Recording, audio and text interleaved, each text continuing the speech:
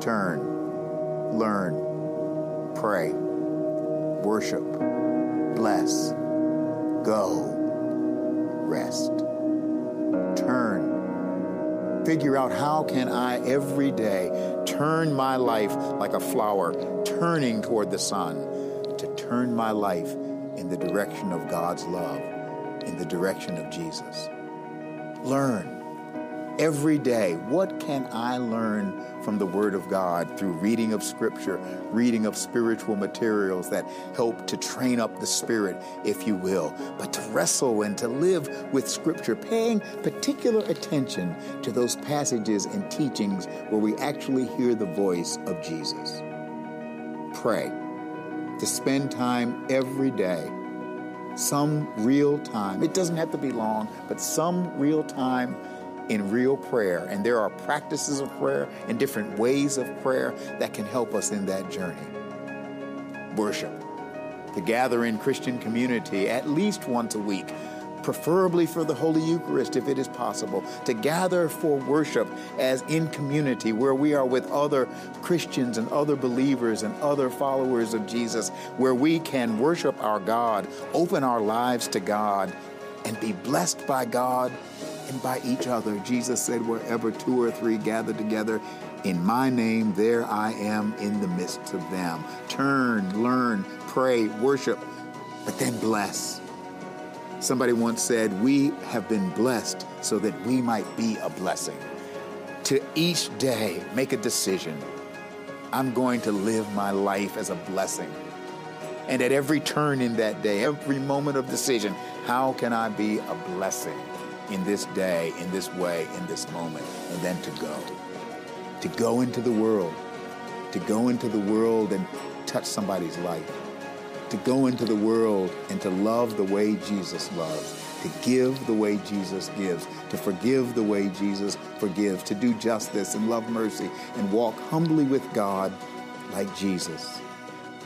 And then after turning, learning, praying, worshiping, blessing, and going to rest. It is not an accident that the seventh day of creation in the book of Genesis is when God saw all that God had made, and God rested. The soul must rest. The spirit must rest. If God rested, who are we not to? Turn, learn, pray, worship, bless, go, rest. These are words that point to practices that can train up the spirit to follow in the way of Jesus and to look something like Jesus. The old hymn says it best. Breathe on me, breath of God. Fill me with life anew, that I may love what thou dost love and do what thou wouldst do. God love you. God bless you. And may God hold us all in those almighty hands of love.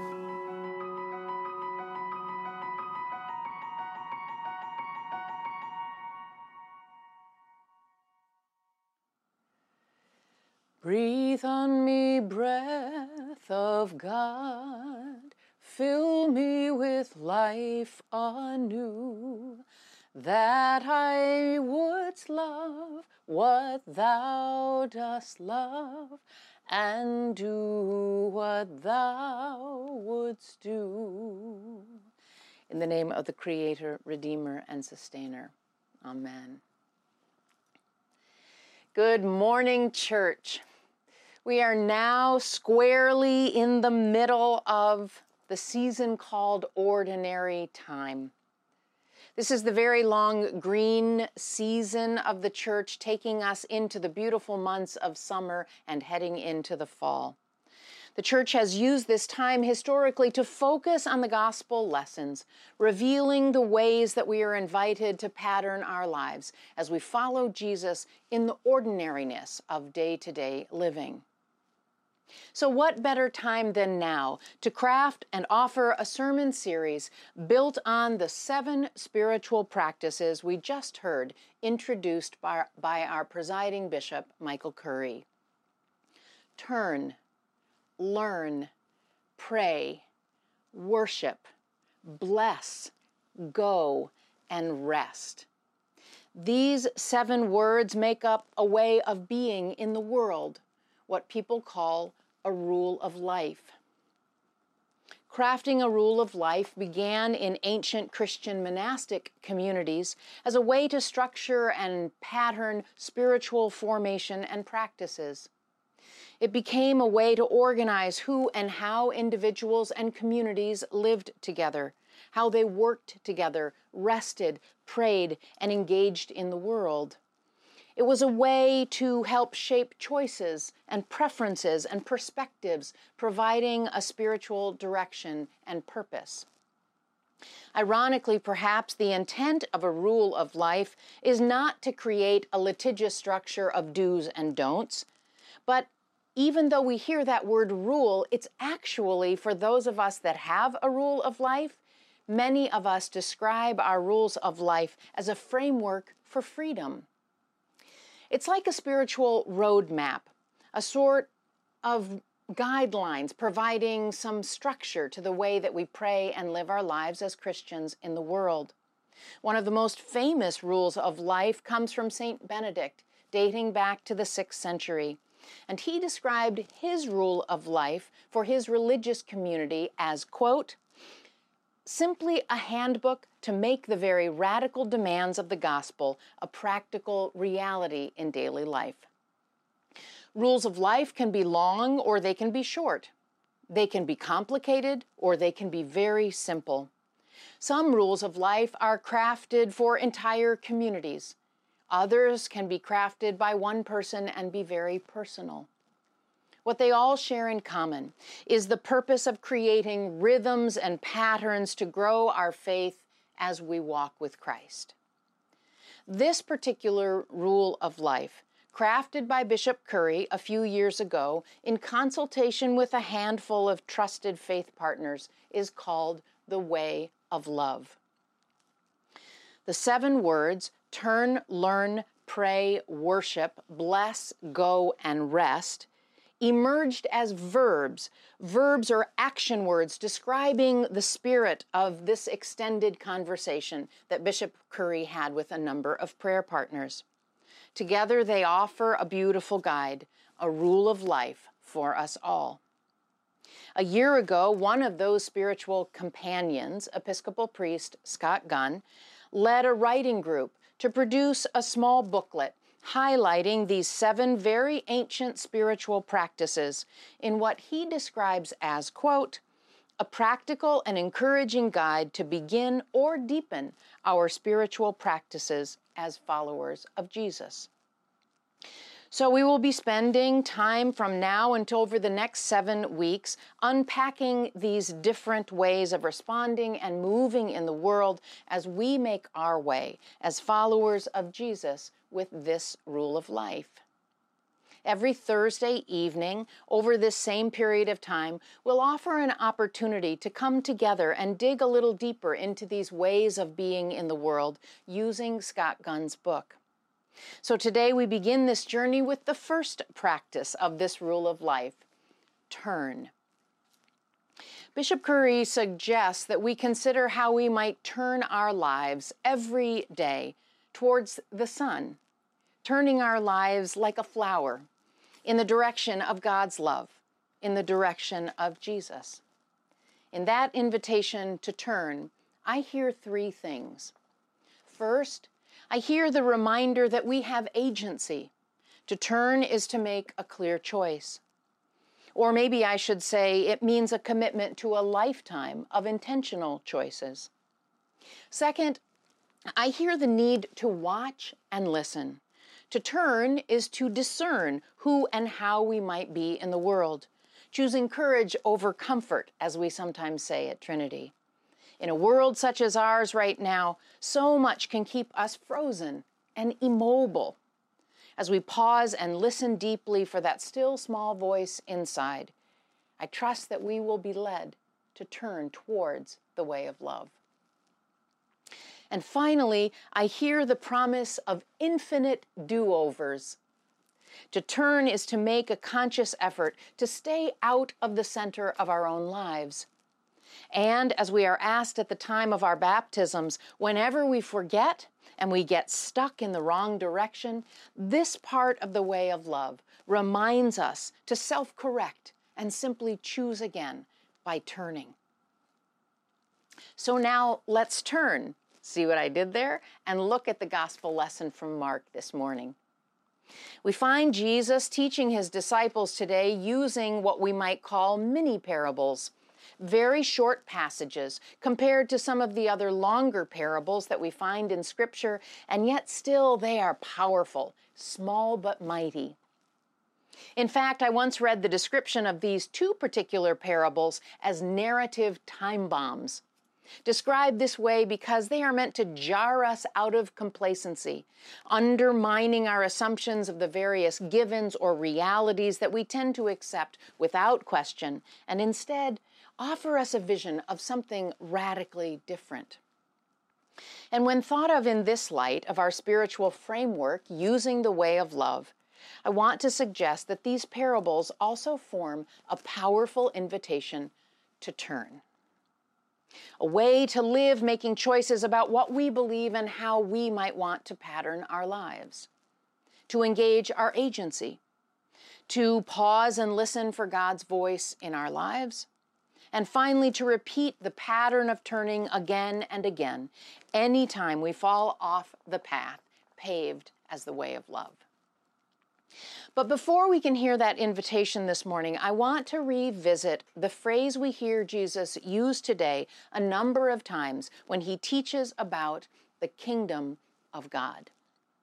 I want to circle back to how we began reframing how we think and talk about this language in our faith community so that it does not become a barrier or a concept that we just keep at arm's length. The words kingdom of God or kingdom of heaven live deep in our Christian lexicon and are found sprinkled throughout our sacred texts. And it makes sense also that these might be phrases that we just don't know what to do with these days. The references to kingdom resonate with overtones of militaristic, paternal, hierarchical inferences that don't sit right to our modern-day ear and sensibilities. So what are we to do with that very important phrase? Some of you may remember that last summer we explored some other ways of reclaiming the idea with perhaps less jarring or off-putting words offered by those who have also wrestled with this disconnect. One of those ways was to reclaim this concept by using what Jesuit priest Gregory Boyle, founder of Homeboy Industries, has wrestled with. Homeboy Industries is now the largest gang intervention, rehabilitation, and re-entry program in the world. It's a ministry that has helped reshape the lives of thousands, not only in East Los Angeles, but through helping 147 other similar programs in the United States and 16 programs internationally, now creating something called the Global Homeboy Network. Boyle has done some significant and I believe really beautiful work to help reframe the phrase kingdom of God. Listen to what he writes. Homeboy wants to give rise not only to the idea of redemptive second chances, but also to a new model of church as a community of inclusive kinship and tenderness. At Homeboy Industries, we don't prepare individuals for the real world. We challenge it. For the opposite of the real world is not the unreal world, but the kinship of God. What if we ceased to pledge our allegiance to the bottom line and stood instead with those who line the bottom? In these words, Boyle pleads the case that Jesus' teachings on the kingdom are really, at the end of the day, about one thing: Jesus' desire for all of us to turn towards each other, that we may all be one. And so, as others have done as well, he claims the kinship of God becomes the singularly most radical and transformative invitation possible, encouraging us to turn towards each other and towards all of creation. Now, that is a kind of turning I pray we all will be able to pledge our lives to living and becoming together. We will no doubt make mistakes as we try to do this. We will no doubt misstep. We will get complacent or scared or strident or arrogant, and we will forget the necessity of turning with humility and patience. But we can choose to turn towards the kinship of God, towards the belief that we are all connected. We too can challenge ourselves, revealing implicit and explicit bias, speaking up and out when any form of injustice rears its head, acting in solidarity with those who have been marginalized. And each time that we turn, we move closer to Father Boyle's vision of church as a community of inclusive kinship and tenderness. So with that reminder of the power of the kinship of God, what small but mighty invitation might we eke out of these little seeds offered in today's mini narrative time bombs? How might a little mustard seed help us turn? Often, preachers reduce the mustard seed from today's parable into a trite maxim such as, "Great things have little beginnings." But I hear something completely different today as we seek to turn, choosing the path leading us back to our truest selves and our deep connections one to another. To begin, it helps to remember that the mustard was actually an extremely invasive weed that was not desirable to those who would have been hearing this parable in a first century context. We would do better to think of some equivalent modern-day gardener's nightmare. Think dandelions or crabgrass or poison ivy in place of the mustard seed. Only then can we grasp the point that the kinship of God, turning toward the gift of deep, true, honest, vulnerable, and radically transforming connection, is ultimately something we may choose, but we do not control. There is a wildness and a chaotic nature to this kinship presence. And there is both a freedom and a high price that comes from continually surrendering to the work of turning and choosing to follow the way of love. There are no prerequisites to engaging this work of turning, just a willingness to shift, to move, to lean towards the sun, as Bishop Curry invites us to do. So welcome to the way of love.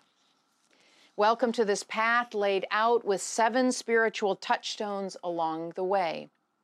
I'm starting to think of each of them in my mind's eye as cairns, the Gaelic word describing those little piles of rock that you find along the path sometimes when you're out hiking. They are already there, waiting to greet us. They are ready to be noticed, to be appreciated, to have us spend some time with them, and maybe even let them pull us deeper into the kinship of God, turning towards a community of inclusive kinship and tenderness. I continue to be so very grateful for this beautiful community of faith, for its resilience, for its tenderness, for its inclusive nature.